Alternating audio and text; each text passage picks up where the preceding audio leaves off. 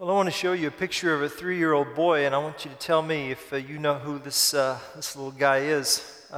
Anybody know who this guy is? That's right. John F. Kennedy, JFK. John. That's what he was known in the White House. That was his name, John. That's who that is.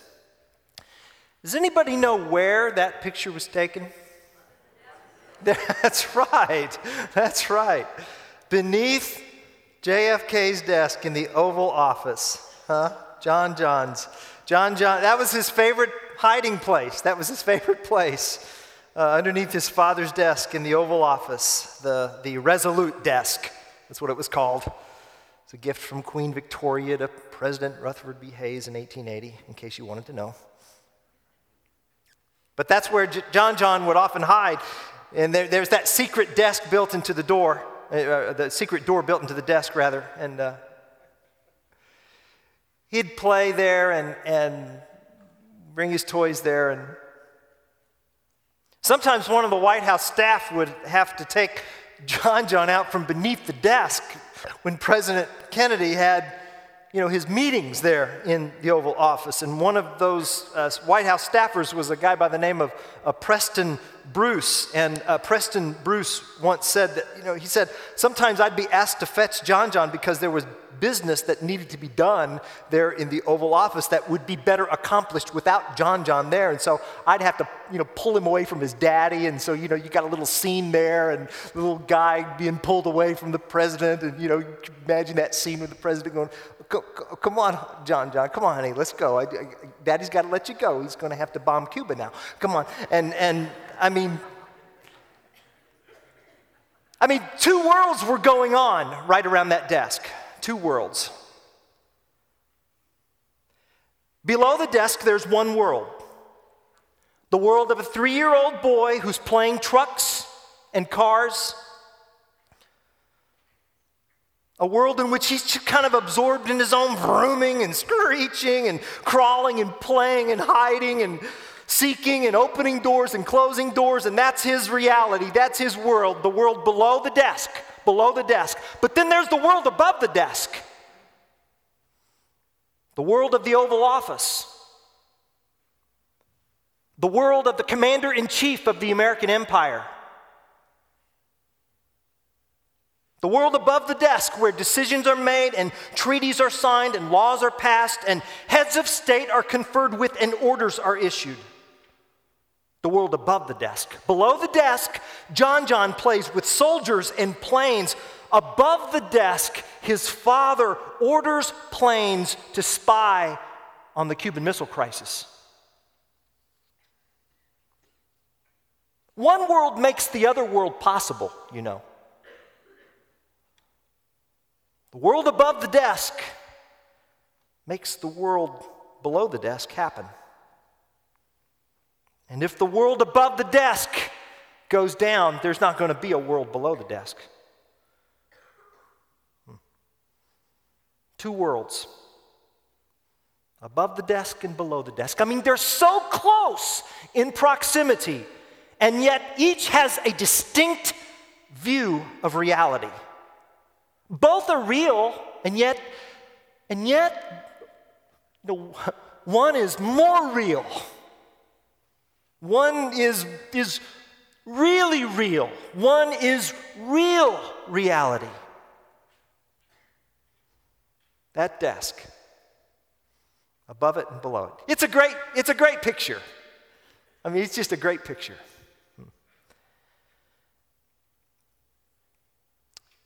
And if we could possibly zoom out that picture even further, if it were possible to even do that, if we could widen that picture and broaden the scope of that photograph, I believe that we would yet see another desk, a desk above that desk, a desk which sits above even the president himself and every other president and every other king and every other empire. A desk which would show even this president and all other presidents to be the one himself who's talking and running and playing and hiding and opening and closing and vrooming and screeching. Oh yeah. And this other desk is a desk which no photograph has ever been captured, yet it is one in which has been captured by the eye of the Apostle John in Revelation chapter 4. And if you have your Bibles, I would like for you to turn there. It's on page 869 of your church Bibles.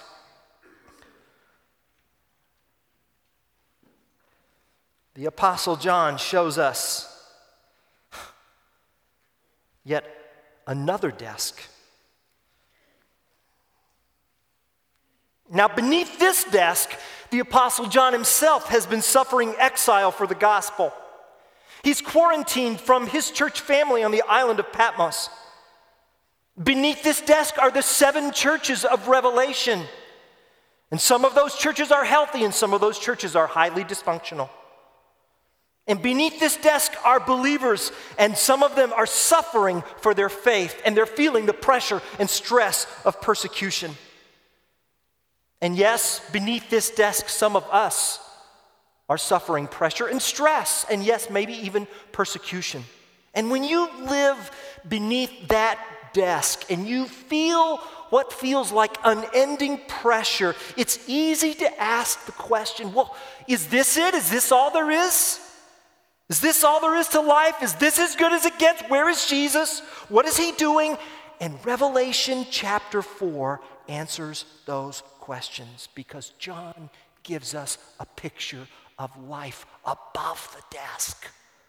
He wants us to see what's going on the other side of the desk. And so what I just want to do this morning, I want to answer 2 questions. What's John seeing? What is he seeing? Let's just kind of walk through these verses, verse by verse. What is he seeing? And then what are these verses saying? What's he seeing and what's he saying? What does this say and what does this mean? Revelation chapter 4, verse 1. After this is John, after this I looked, and there before me was a door standing open in heaven, and the voice I had first heard speaking to me like a trumpet said, "Come up here, and I will show you what must take place after this." Now, it's interesting that in Revelation, and especially in Revelation 3 and 4, the word door appears like 4 times. In Revelation chapter 3, it says that Jesus placed an open door before the church at Philadelphia. It was a door of opportunity. And then in Revelation, later on in Revelation chapter 3, the church at Laodicea had closed the bedroom door to her husband Jesus, who is knocking, wanting to enter and be in communion with his church. Here in Revelation chapter 4, the Apostle John hears a voice calling him from a door, and it's a door standing open in heaven. And what John sees is much like the vision that Ezekiel, the prophets Ezekiel and Daniel and Isaiah have seen. In fact, if in your margin or in your notes, if you want to write down the scripture references, Ezekiel chapter 1, Isaiah chapter 6, Isaiah chapter 6, and Daniel chapter 7. Daniel chapter 7. These throne room scenes. Verse 2 says, "At once I was in the Spirit." Now, what does that mean? What does that mean? Was it an out-of-body experience? Was it like, Edmund and Peter and Susan and Lucy stepping into Narnia? I don't know. What I do know is that John was consciously caught up in another realm, in another dimension. He wasn't dreaming. This wasn't some wispy, foggy, hazy-like experience. It was clear and it was brilliant. He goes through the door, and John says, "And there before me was a throne in heaven and someone sitting on it. John saw the Lord enthroned and seated in splendor." Beneath the desk are these petty rulers, the Johns. Beneath the desk, the emperors, the Caesars, the kings, the queens, the presidents, they're all playing trucks. That's what they're doing. But above the desk, God reigns supreme. And John saw God's supremacy, the supremacy of the Almighty. And notice that the Almighty is described not with a facial composite, okay? No. No, John's description, what John saw regarding God's splendor, had to do with all that happened from the throne and all that went on around the throne. Verse 3 says, "And the one who sat there had the appearance of jasper and carnelian. A rainbow resembling an emerald encircled the throne." Now, if you don't have an imagination, this chapter is going to really frustrate you. Okay? I mean, John uses words like, as. That's what got it started in our country. Like this, like that. Our kids have just been reading Revelation. That's where this comes from. It's a simile. It's a simile. We're going to see appearance, resembling, like, as, appearance of. John is straining. He is frustrated by how tissue thin his human language is to describe the thickness and the richness and the density of heavenly splendor. He sees transparent, translucent, like gem, like brilliance, the appearance of jasper, a precious stone. Scholars tell us perhaps that was even a diamond representing majesty and holiness and purity, and carnelian, which was a blood red precious stone, perhaps signifying judgment and justice and God's wrath, and a rainbow resembling an emerald encircling the throne. The rainbow, a sign of the covenant. Our God is a covenant-keeping God. And you remember the rainbow in the Old Testament was a signal that the old had gone and the new had come. You see, in the new heavens and the new earth, there's color, there's art, and there's kaleidoscopic brilliance. Stepping into the throne room of heaven is not like stepping into the office of your orthodontist. There's beauty, there's majesty, there's glory, there's imagination. Verse 4, surrounding the throne were 24 other thrones, and seated on them were 24 elders. They were dressed in white and had crowns of gold on their heads. So there's this big throne, there's this throne in the center, there's God's throne, and there are 24 other thrones, and on them 24 elders. Now, who are these elders?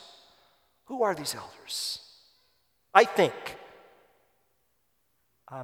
they were a ruling class of angels who surrounded the throne and helped lead in the worship of Almighty. And the number 24 has to do with the 12 tribes of Israel in the Old Testament and the 12 apostles in the New Testament. In other words, all of the people of God are represented here. The entire community of the redeemed are represented in this scene. Verse 5 says, "From the throne came flashes of lightning and rumblings and peals of thunder. And before the throne, 7 lamps were blazing. These are here it is, sevenfold Spirit of God." So God, the Holy Spirit, is amidst the throne, you see. Our triune God is evident there. See? And verse 6 says, in the center around the throne were 4 living creatures. It's almost like a scene out of a science fiction movie or something. 4 living creatures, and they were covered with eyes in front and in back. Now, that is one ugly creature. You know, I mean, right? I mean, if you focus on that literally, well, you know, I don't know, you know, even under their wings, what's that signify? Think about that for a minute. If there's eyes all over, what's that signify? What's that mean? They can see. They can see. They don't miss anything. They see everything. They are agents of the Almighty. Watching and looking and observing, their radars are on. They are totally aware, totally alert. They miss nothing. They see the suffering of God's people underneath the desk. They see what's going on there, and they also see the evil that is being afflicted against God's people, which is why they're suffering. So they don't miss a thing. They represent the Almighty. And yet at the same time, look, it says the first creature was like a lion. The second creature was like an ox. The third creature had the face like a man. The fourth creature was like an eagle. So on the one hand, while they saw everything that was going on as a representative of the Almighty, they also represented all of creation. These creatures represent all of animate creation. Psalm 150 verse 6 says, "Let everything that has breath praise the Lord." And so the lion which is the pinnacle of nobility, and the ox, the pinnacle of strength, and the face like a man, the pinnacle of wisdom, and the fourth creature like an eagle, the pinnacle of swiftness and speed. So these creatures represent all of animate creation. Psalm 150 verse 6, "Let everything that has breath praise the Lord." Listen, humans are not the only creatures privileged to worship the greatness of God. The entire animal world, all of creation, was made to worship God's supremacy and beauty and honor and majesty. And these two hymns are what are spoken and sung and proclaimed in this amazing throne room scene. The first hymn, you are holy. You are holy, holy, holy, holy is the Lord God Almighty, who was and is to come. And then you are worthy, our Lord and God, to receive glory and honor and power. And I mean, day and night, these creatures, they never stop saying it. They're saying it now.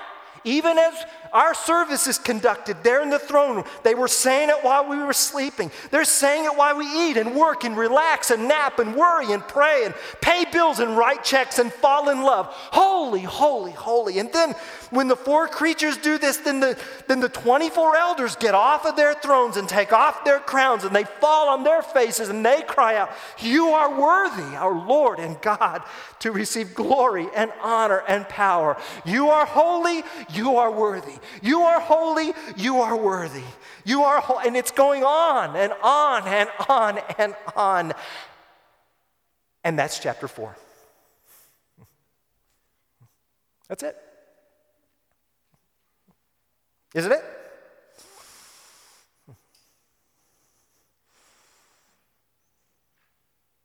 This amazing throne room scene.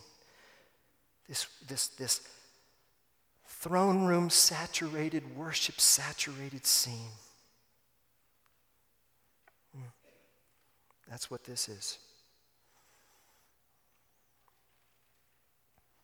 So what? I mean, what's the significance of this? What's the meaning of this? What's the message here? You know, what are these verses saying? All right, that's what John saw, but what does this vision say? What's the significance of it? Here it is, right here. It means that right here, right now, there is someone in charge of this universe. That's what this means. There is someone who is above the desk. One who sits on what is like, look at verse 6, a sea of glass, clear as crystal. Look, beneath the desk, the ancient Hebrews, I mean, they were terrified of the ocean. We don't read in the Bible much about Israel's navy. We don't, right? Because they were scared of the ocean. To them, it was chaotic and frenzied and out of control and unmanageable.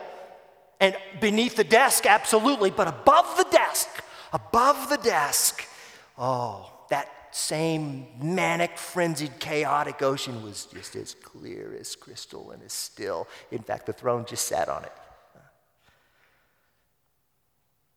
Because God's in charge. He is the one seated on the throne.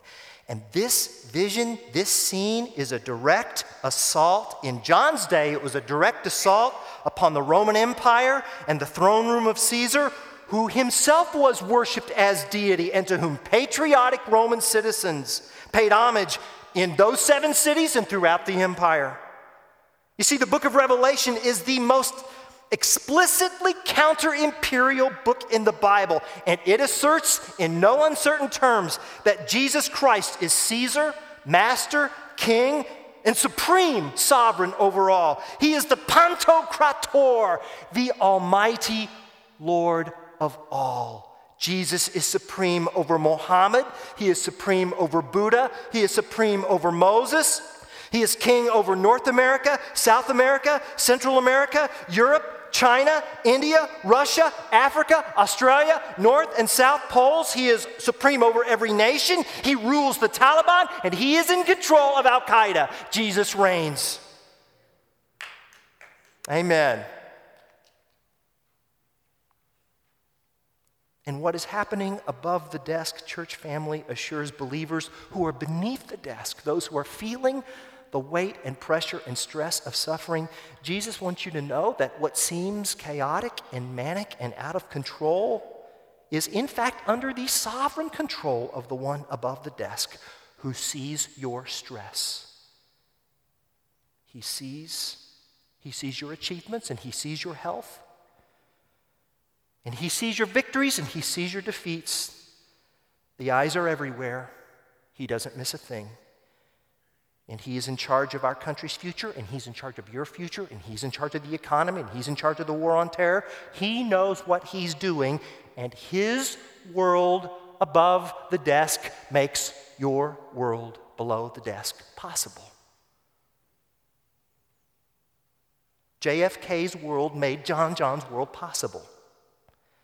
And that makes JFK's world more important. And that makes God's world most important.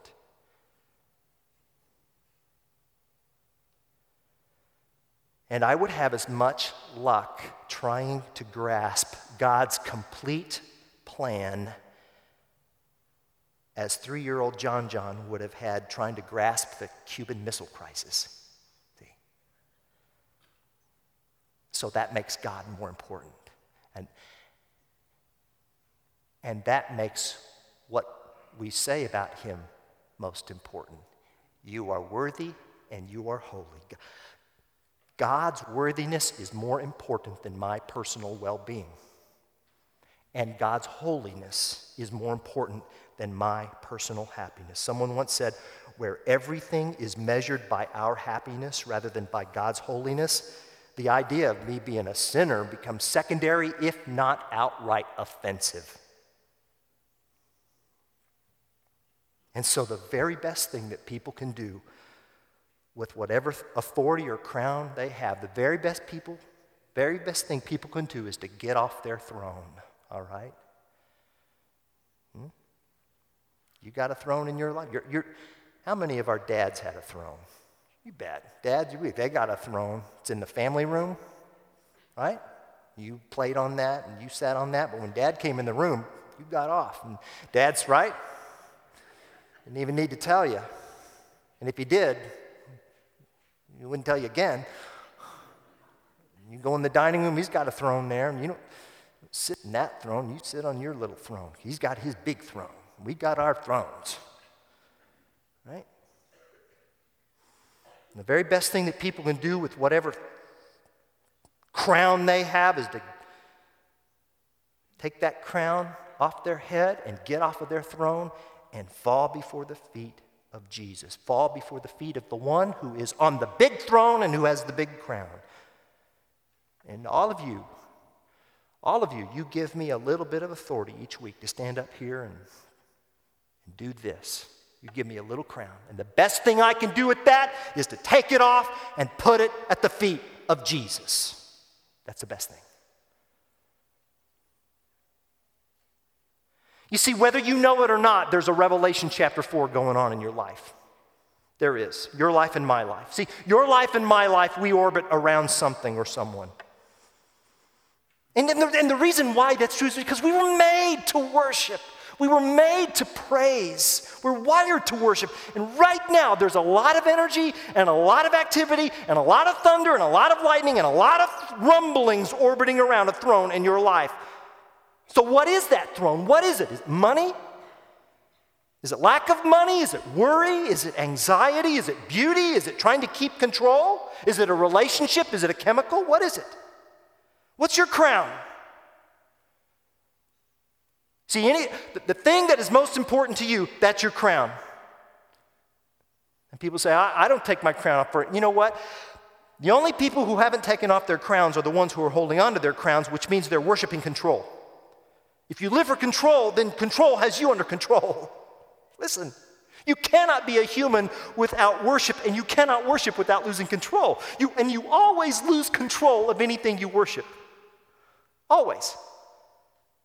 So what's your Revelation chapter 4 look like? The Apostle John informs us that if our Revelation chapter 4 doesn't match this, we're worshiping the wrong God.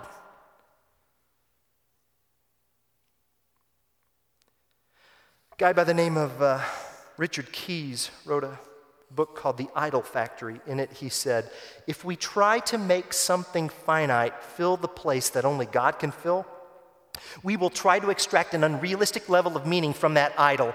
And when it does not work, it invites us only to try harder. And these idols have promised life, but they're death-dealing. They're anti-human and they're constricting. The idol begins as a means to power, enabling us to control, but then overpowers controlling us.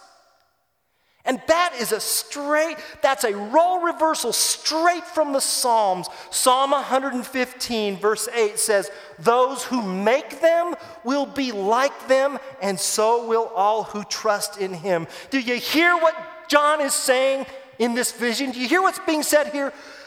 Church family, we become what we worship. We become what we worship. Whatever we revere, we resemble, whether for ruin or restoration. And Revelation 4 gives us the vision of what is most worthy to worship. And Revelation chapter 4 gives us our destiny. This is our destiny. This is our finish line. This is home. This is your home. This is my home. Revelation 4. It's the finish line. You know, we're going to have a marathon next month, right? It is next month. It's March 1st. So yes, it's next month. We're going to have a marathon in April. And you know, it's interesting. For all the talking we do about heaven and the finish line, for all the talking we do about heaven, we like to talk about it like it's really eternally important, but then we often live like it doesn't even exist. We are like runners who fear the finish line. Think about that. Why would a runner be afraid of the finish line? We go through life with little sense of what heaven's going to be like. We carry on with our own lives, fixated on the here and now, below the desk with our little toys and little trucks, oblivious to life above the desk. And the possibility of thinking about life above the desk in Revelation 4, I mean, much less hoping for it, often can get washed away in the quagmire and the torrent and the details of daily life. Revelation chapter 4 invites us to see the finish line and share in it right now as if we're already there, because that's what happens every Sunday in corporate worship. When we glorify God together as a community, we are reminded that ultimately our home lies above the desk. Don't get too comfortable here. This is not your home. We're just renting. We're just renting. You become what you worship. You become what you worship. We resemble what we revere, either for ruin or restoration. And Revelation tells us that there is one who is holy and there is one who is worthy. And that one is Jesus. And you know, that's why John got to see this vision, see? John got to see this because who was the one who invited him in? Who is the one whose voice was like the trumpet? Who? That's Jesus. That's Jesus. Because only Jesus can invite us in. Only Jesus. And there's no reason to believe anything that's true about there's no reason to believe the truth of this vision. There's no reason to believe that this is actually true if it weren't for the death, burial, and resurrection of Christ. who himself said in John 3:13, no one has ever gone into heaven except the one who came from heaven, the Son of Man. So Jesus here in Revelation 4 says, this is your home, Randy. And this is your home, Bill. And this is your home, Mary. This is your home, church family. Come in, take a look, see. You become what you worship.